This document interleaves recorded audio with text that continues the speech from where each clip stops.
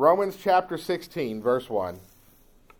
I commend you to our sister Phoebe, a servant of the church at Cenchreae, that you may welcome her in the Lord in a way worthy of the saints, and help her in whatever she may need from you, for she has been a patron of many, and of myself as well. Greet Prisca and Aquila, my fellow workers in Christ Jesus, who risked their necks for my life, to whom not only I give thanks, but all the churches of the Gentiles give thanks as well. Greet also the church in their house. Greet my beloved Epaenetus, who was the first convert to Christ in Asia. Greet Mary, who has worked hard for you. Greet Andronicus and Junia, my kinsmen and my fellow prisoners. They are well known to the apostles, and they were in Christ before me. Greet Ampliatus, my beloved in the Lord. Greet Urbanus, our fellow worker in Christ, and my beloved Stachys. Greet Apelles, who is approved in Christ. Greet those who belong to the family of Aristobulus. Greet my kinsman Herodion. Greet those in the Lord who belong to the family of Narcissus. Greet those workers in the Lord, Tryphania and Tryphosa. Greet the beloved Persis, who has worked hard in the Lord. Greet Rufus, chosen in the Lord, also his mother, who has been a mother to me as well. Greet Asyncritus, Phlegon, Hermes, Patrobus, Hermas, and the brothers who are with them. Greet Philologus, Julia, Nerus, and his sister Olympus, and all the saints who are with them. Greet one another with a holy kiss. All the churches of Christ greet you. I appeal to you, brothers, to watch out for those who cause division and create obstacles contrary to the doctrine that you have been taught. Avoid them. For such persons do not serve our Lord Christ, but their own appetites, and by smooth talk and flattery they deceive the hearts of the naive. For your obedience is known to all, so that I rejoice over you. But I want you to be wise as to what is good, and innocent as to what is evil. The God of peace will soon crush Satan under your feet. The grace of our Lord Jesus Christ be with you. Timothy, my fellow worker, greets you. So do Lucius and Jason and Sosipater, my kinsmen. I, Tertius, who wrote this letter, greet you in the Lord. Tertius, by the way, Paul had issues with his sight, and so Tertius is the one taking dictation from Paul. So here you've got the stenographer, if you will, who's throwing his personal greetings in here as well, which is pretty fascinating. Gaius, who is host to me and to the whole church, greets you. Check this out. Erastus, the city treasurer, Erastus was the city treasurer of the city of Corinth. They found a stone commemorating the construction of the theater, the amphitheater in Ephesus, with his name on it. So that archaeologists have found this. So that's pretty interesting there. Erastus, the city treasurer, that's how we know where Paul is when he's writing the letter, is because he's talking about these people who were in Corinth at the time. Erastus was the Corinthian city treasurer. And our brother Quartus, I'm getting off track here. Now to him who is able to strengthen you according to my gospel and the preaching of Jesus Christ, according to the revelation of the mystery that was kept secret for long ages, but has now been disclosed, and through the prophetic writings has been made known to all nations, according to the command of the eternal God, to bring about the obedience of faith, to the only wise God be glory forevermore through Jesus Christ. Amen. That's a lot of greetings. That's a lot of greetings. And if you're just skimming through the book of Romans and you're not paying attention to what's going on, you're not paying attention to the fact that these people are delivering this letter. There's a pretty good company that went to go visit the group of believers in Rome. And Paul did not write this letter, fold it up, put it in an envelope, put a stamp on it, and drop it in the U.S. mail. This was personally delivered. And when Paul is telling the Roman believers to greet these people, these are the people that are showing up with a letter from Paul. So he sent quite a company. That's pretty amazing when you think about it. I mean, there's 28 names that are listed here, and then we have their brothers and sisters and the people traveling with them and the people who are from the household of. So there's probably upwards of about 50 to 60 people who are delivering this letter to the believers in Rome. That's pretty amazing, don't you think? That's pretty wild. In his parting words, the Apostle Paul points us to a few blessings that have been afforded to us by the gospel. We have the blessing of fellowship. We have the blessing of clarity. And we have the blessing of worship. Let's talk about the blessing of fellowship. In verses 1 through 16, the letter to the Roman believers was delivered by a delegation of brothers and sisters in Christ from Corinth. And this is a pretty good sized delegation as well.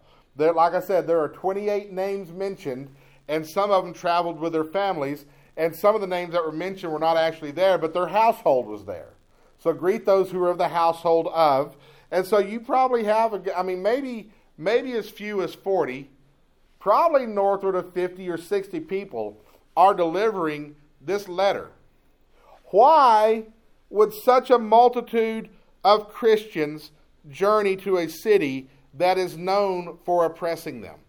And remember, Rome is not a friendly place to be if you're a Christian here in the first century. This is not a good place to be. But yet, you have 60 Christians who are willing to go into the lion's den, and that is somewhat literal, to deliver this letter and this encouragement in the gospel from the Apostle Paul. Why would a multitude of Christians journey to a city that is known for oppressing them? First of all, they went to minister to the Christians that are there, to minister to their brothers and sisters in Christ. And when we talk about ministry, we are talking about serving, we are talking about encouraging, we are talking about mentoring, we are talking about teaching, we are talking about comforting. They are going there. Remember, last chapter, chapter 15, during Sunday school this morning, we talked about being focused not on ourselves and what brings us pleasure and what advances us and what makes us happy, but rather being focused on what each other need, what our brothers and sisters in Christ need, what people need, being focused on those things, being driven by those things. They see the need that these brothers and sisters in Christ have, and so they're going to go meet that need. Why would they do such a thing? Why would they be so moved? Because of the gospel. We have the example set by Jesus Christ himself, who saw our need, was moved in love toward us to come to this earth, to live the life that we lead. Jesus did not have a privileged existence on this earth. He was not born to a king and queen. He did not live in a life of luxury and a life of wealth. He told one man that foxes have holes and the birds have their nests, but the Son of Man has nowhere to lay his head. He was on foot most of the time. He lived the life of a peasant. He lived the life of a common man. He knew what it was to have to go up and wake up in the morning and go to work and try to get it done to earn a living. He understood what bad customer service was like. He understood when you're trying to serve a customer and that customer cannot be pleased, what it was like to deal with such a situation. He understood financial constraints. He understood difficulty. He went through all of that. The Bible says in Hebrews chapter 4 that he was tested and tried in every way that we are, yet he went through all of that without sin. Every problem you've got in some form or fashion, Jesus Christ experienced that problem too. He understands how it feels. He empathizes. Yet he did that without sin. And in the fullness of time, when the time was right, he went to the gospel where he took God's punishment for our sins upon himself. He died, he was buried, and then he rose again. He conquered death, and he rose to be at the right hand of the throne of God. And the Bible says in the book of Philippians, let this mind be in you, which was also in Christ Jesus. So that outward focus, that focus on the needs of others, should also motivate us. And it should motivate us because we should understand how we have been blessed in the gospel and how we can bless others in the gospel and how that gospel ties us together. Notice Paul's request to the Roman believers. He lists everybody here by name and he says to greet them, to greet each other with a holy kiss. That kind of sounds funny to a certain extent, but that's just the way you greeted people back then. You ever see the movies where Europeans will, or people from other cultures will, peck each other on the cheek when they meet? That's how they greeted each other back then. He's saying to greet each other with a holy kiss. Today he would tell us to shake hands. Hey, greet these gentlemen, give them the right hand of fellowship, and welcome them into your homes. He's saying to greet them. And notice Paul's respect toward the traveling company. He commends Phoebe. That means he recommends Phoebe. Phoebe is a good person. Phoebe has taken care of us. She has been a patron. to the churches. She's been a patron to me. What that means is she has financially supported and materially and logistically supported the Apostle Paul and the churches. And he commends her for that. He recommends her for that. Notice how they served alongside each other in the ministry. He talks about how they served with me, how they served with the churches. He even notes how some of their service predated his own salvation. Some of these were well known by all the apostles, and they were in Christ well before I was in Christ. Greet them, receive them. And he talks about their service in the gospel. What does he mean by their service in the gospel? These are people who assisted in the preaching, which means they also preached. Who assisted in the teaching, which means they also taught. Who assisted in the ministry, the mentoring, the serving, the helping. And this is the group of people that Paul sent. He sent this all-star cast of Christians to Rome to minister to the believers who were being persecuted in Rome.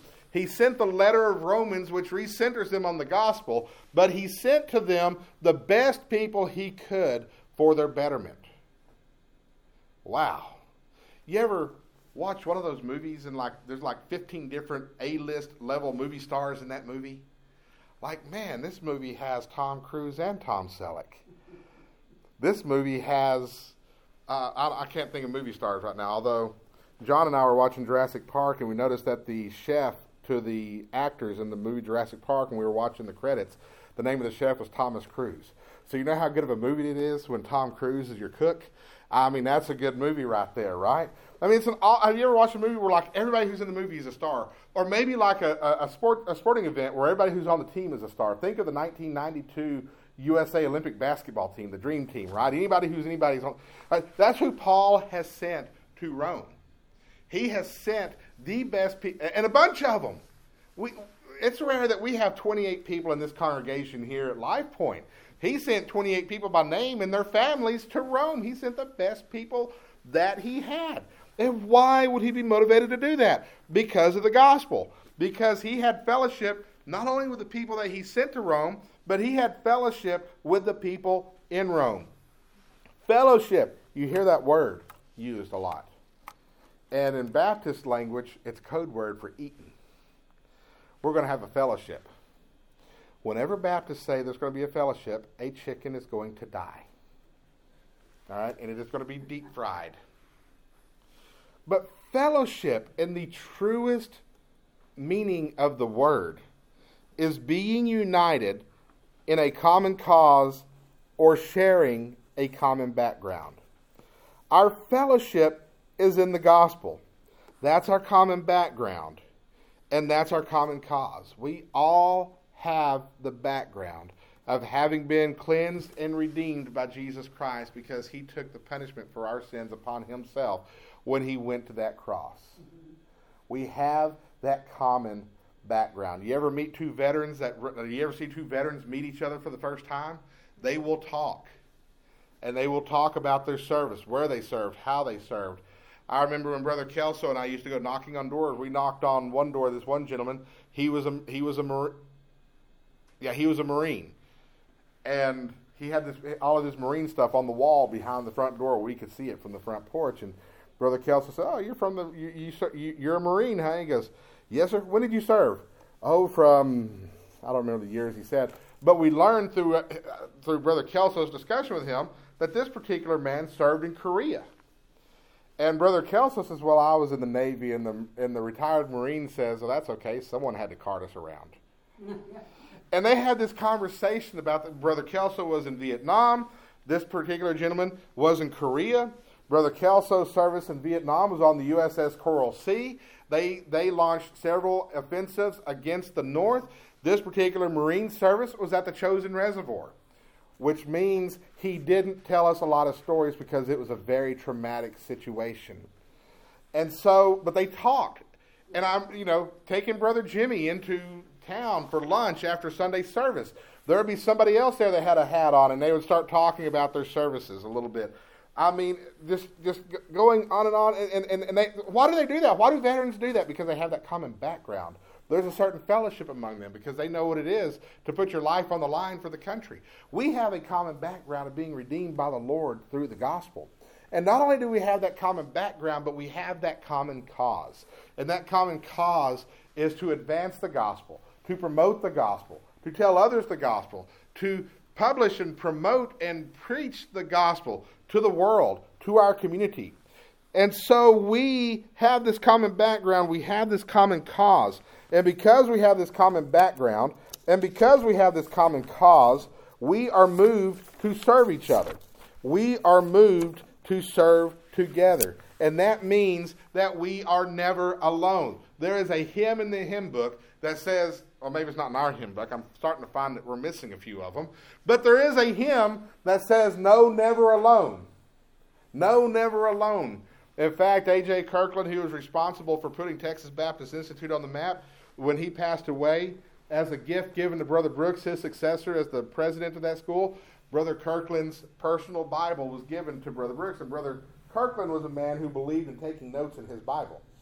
And Brother Brooks said he opened up to the back page, and the lyrics to Never Alone were written in their entirety in the back of Brother Kirkland's Bible. He said that hymn must have meant a lot to him for him to do that.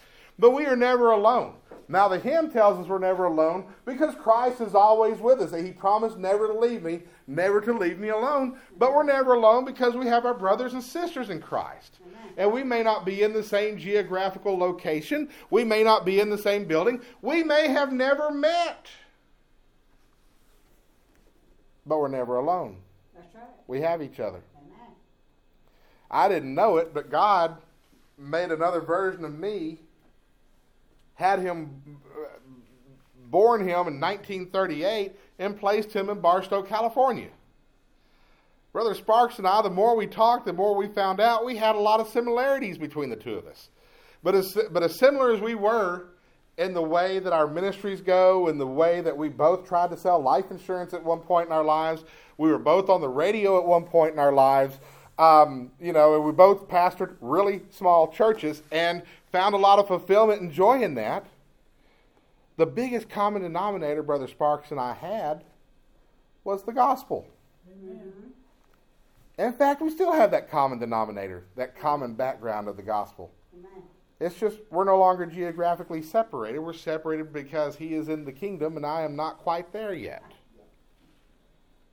We're never alone. People you've never met, you've got fellowship with. Yes. We've never met the church in Barstow. We have fellowship with them. The blessing of the gospel is that fellowship. The blessing of the gospel is that you're never alone. Right. The blessing of the gospel is that you share a common background and, more importantly, a common cause with millions of people around the world. Fellowship. Secondly, we have the blessing of clarity. Clarity. What's important here? Christianity can be the land of confusion sometimes. Sometimes people are preaching things, you're saying, what in the world is he saying? And what does this mean? And why is this important? You know, when I worked at Hungry Howie's Pizza and we'd talk about religion, that was one thing that always came up was how many different religions there are, how many different Christian denominations there are.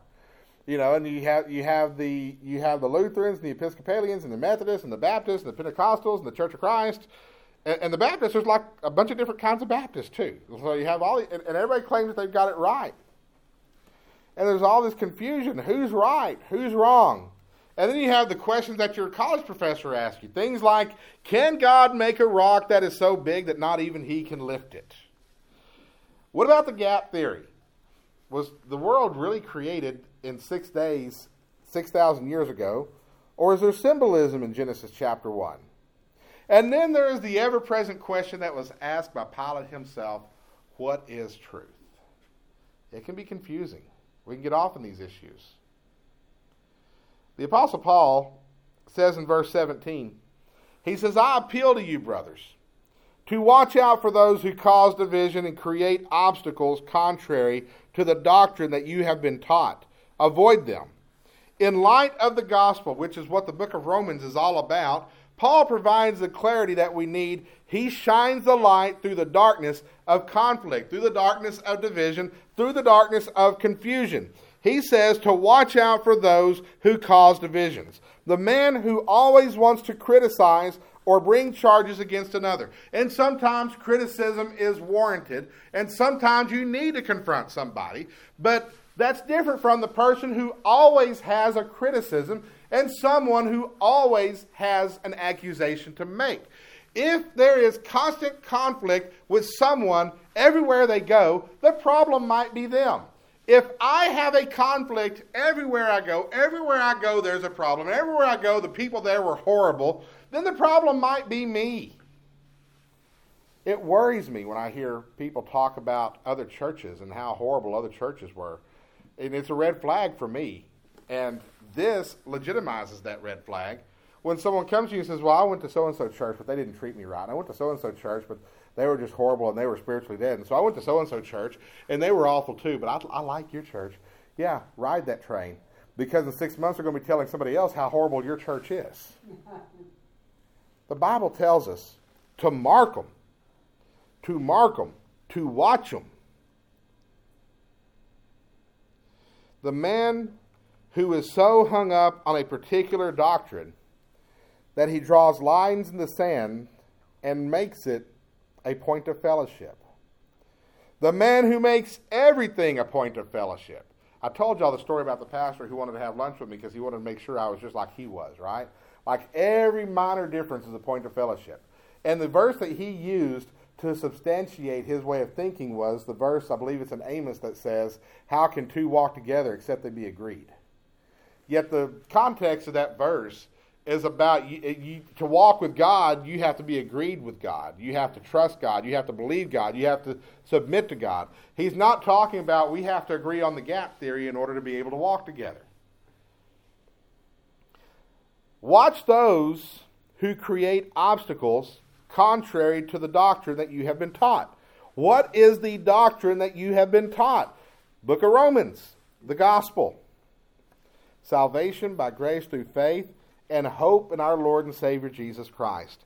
Those who create obstacles to this doctrine, who distract from this doctrine, who impede people's ability to believe, explore, learn, and understand this doctrine, the King James Version says it the best. Mark them. Mark them. Watch them. Keep an eye on them. Do not give them space to operate. The clarity that we receive in the gospel is that if it is a direct application from the gospel or is tied directly to the gospel, it is important. That's our clarity. Our clarity that is, if it is a gospel-centered doctrine, then it is a true doctrine and it is one worth standing up for. But if it is a doctrine that is not tied to the gospel, that is not a direct application from the gospel, that is not tied to the gospel in any way, then no, we don't need to pay attention to that. We don't need to draw a line in the sand over that. We don't need to argue about that. It is not important. Clarity.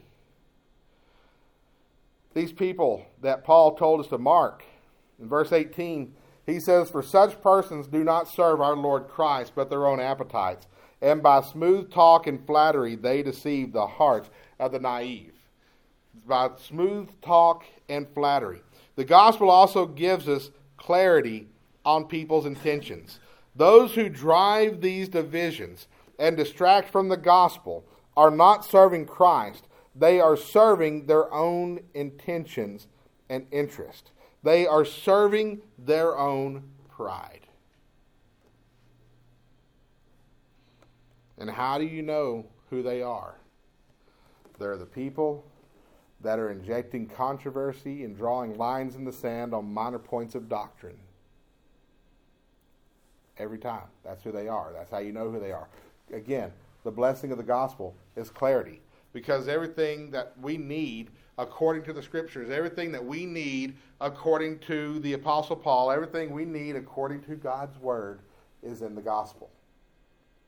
It's tied to the gospel. It points to the gospel. It foreshadows the gospel. It explains the gospel. It is a doctrine that can be received from the gospel. The doctrine on marriage, what a marriage should look like, how a marriage should function, is completely, Ephesians chapter 5, is completely wrapped up in the gospel. It's not about, I'm man, I'm bigger, I'm better, woman should submit. It's about the relationship between Christ and His church. And the marriage should reflect the relationship between Christ and his church. That Christ loved his church and gave himself for his church, that he might redeem the church. So should a man give himself for his wife. And that as the church follows the Lord, trusts the Lord, and serves the Lord, a wife should follow her husband, trust her husband, and serve her husband. Of course, going back to the husband's responsibility of giving himself for the wife, he needs to be a husband that can be trusted, that can be followed. Mm-hmm. There's a gospel application there. Salvation by grace through faith is all wrapped up in the gospel. The nature of the church and the fellowship that we have with each other is wrapped up in the gospel. True doctrine is wrapped up in the gospel.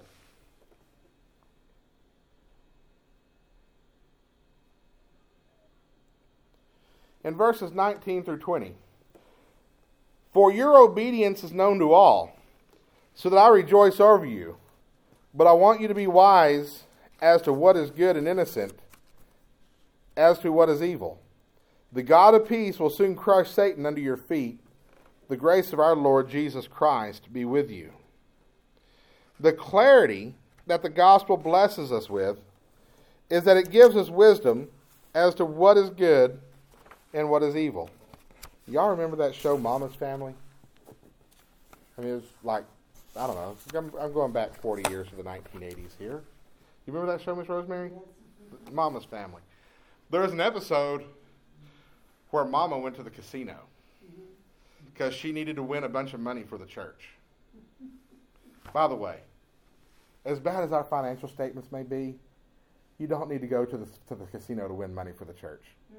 Don't buy the lottery ticket to win money for the church. That's not the model that Christ gave us to fund his ministry. But she meets this nice, handsome, godly-seeming man, suit and tie, Sunday school teacher-looking kind of guy, and he leads her through this process of going through the casino. As they're going into the casino, there's a biker dude who's hungry, starving, and needs money. I can't give you any money. You get off the street, you bum. And she goes in there, and it turns out the Sunday school-looking guy who led her into the casino turned out to be the devil, and the biker guy turned out to be an angel. And I'm watching this show as like a 10-year-old thinking, okay, who are the good guys? If I can't tell by looking. Like, this confused me and bothered me a little bit. What do you look for in a godly person? What do you look for in a trustworthy person? What do you look for in what's good, and what do you look for in what's bad? Because something could look good and be bad, and something could look bad and be good. Oh, this is confusing.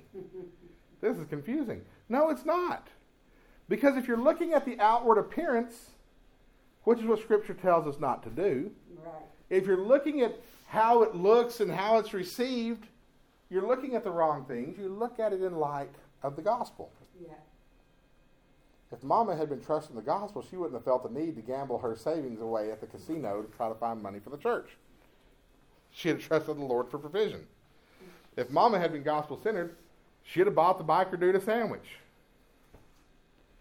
I mean, the gospel brings that clarity to where we're not trying to figure out how does this look and is this good or bad. But the Bible, the gospel brings us clarity as to what is good and what is evil. Mm-hmm. And then we find the blessing of worship.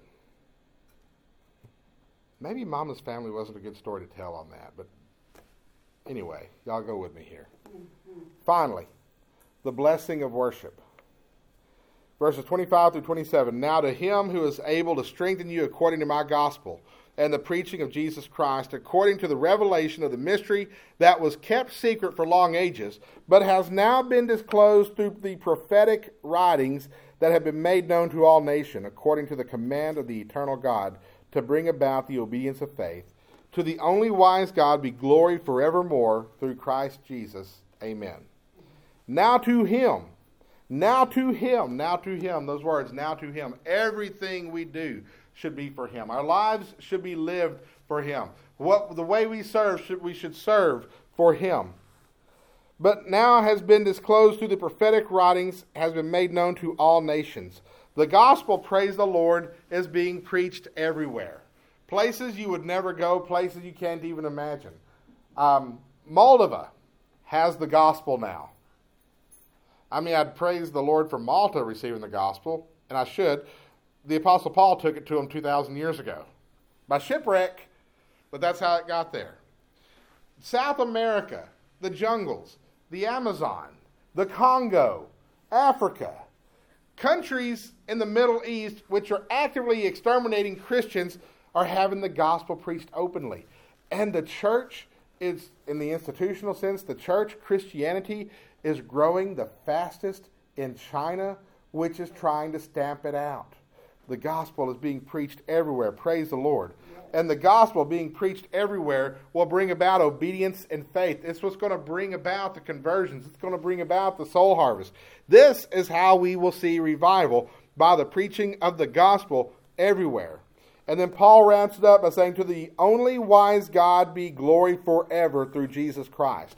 The only wise God, the only true God, not the foolish imaginary figure of foolish men, but the true God, the glorious God, the shining victorious God. The glory of God is fully demonstrated in the gospel. So you see, in the gospel we have the blessing of fellowship. In the gospel we have the blessing of clarity. By looking at everything in light of the gospel, we can determine whether it's good or evil. Y'all remember me asking you, how do you tell between two good things? Which one do you choose? I mean, you should be able to choose between a good thing and a bad thing, right? I should be able to choose between going home and spending time with my family versus going to Vegas and gambling away my family's future. Like, that choice should be crystal clear. Going home and spending time with the family is the clear choice, right?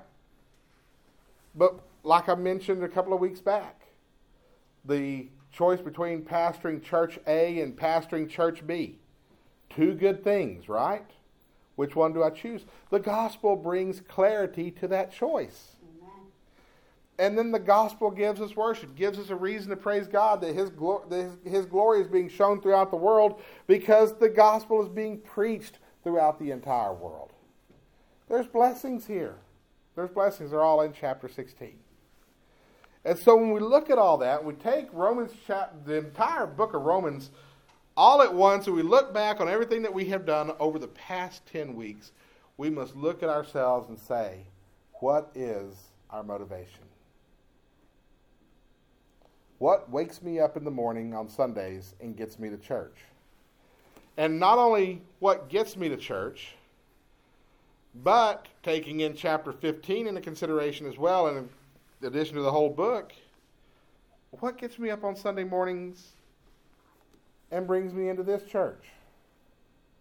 Because every single one of you that are here drove past another church to get here. What brings you to this church? Those are our motivations we need to look at. And what I'm hoping is what brings you to this church is the fellowship in the gospel and the way that God is working through the gospel to not only transform you, but to help you learn to work toward others and to help others. Yes. What is your motivation? What brings you here on Sunday mornings? And the motivation that brings you here to this specific church on Sunday mornings should be the same motivation that guides your activities throughout the rest of the week. Amen. Let us stand.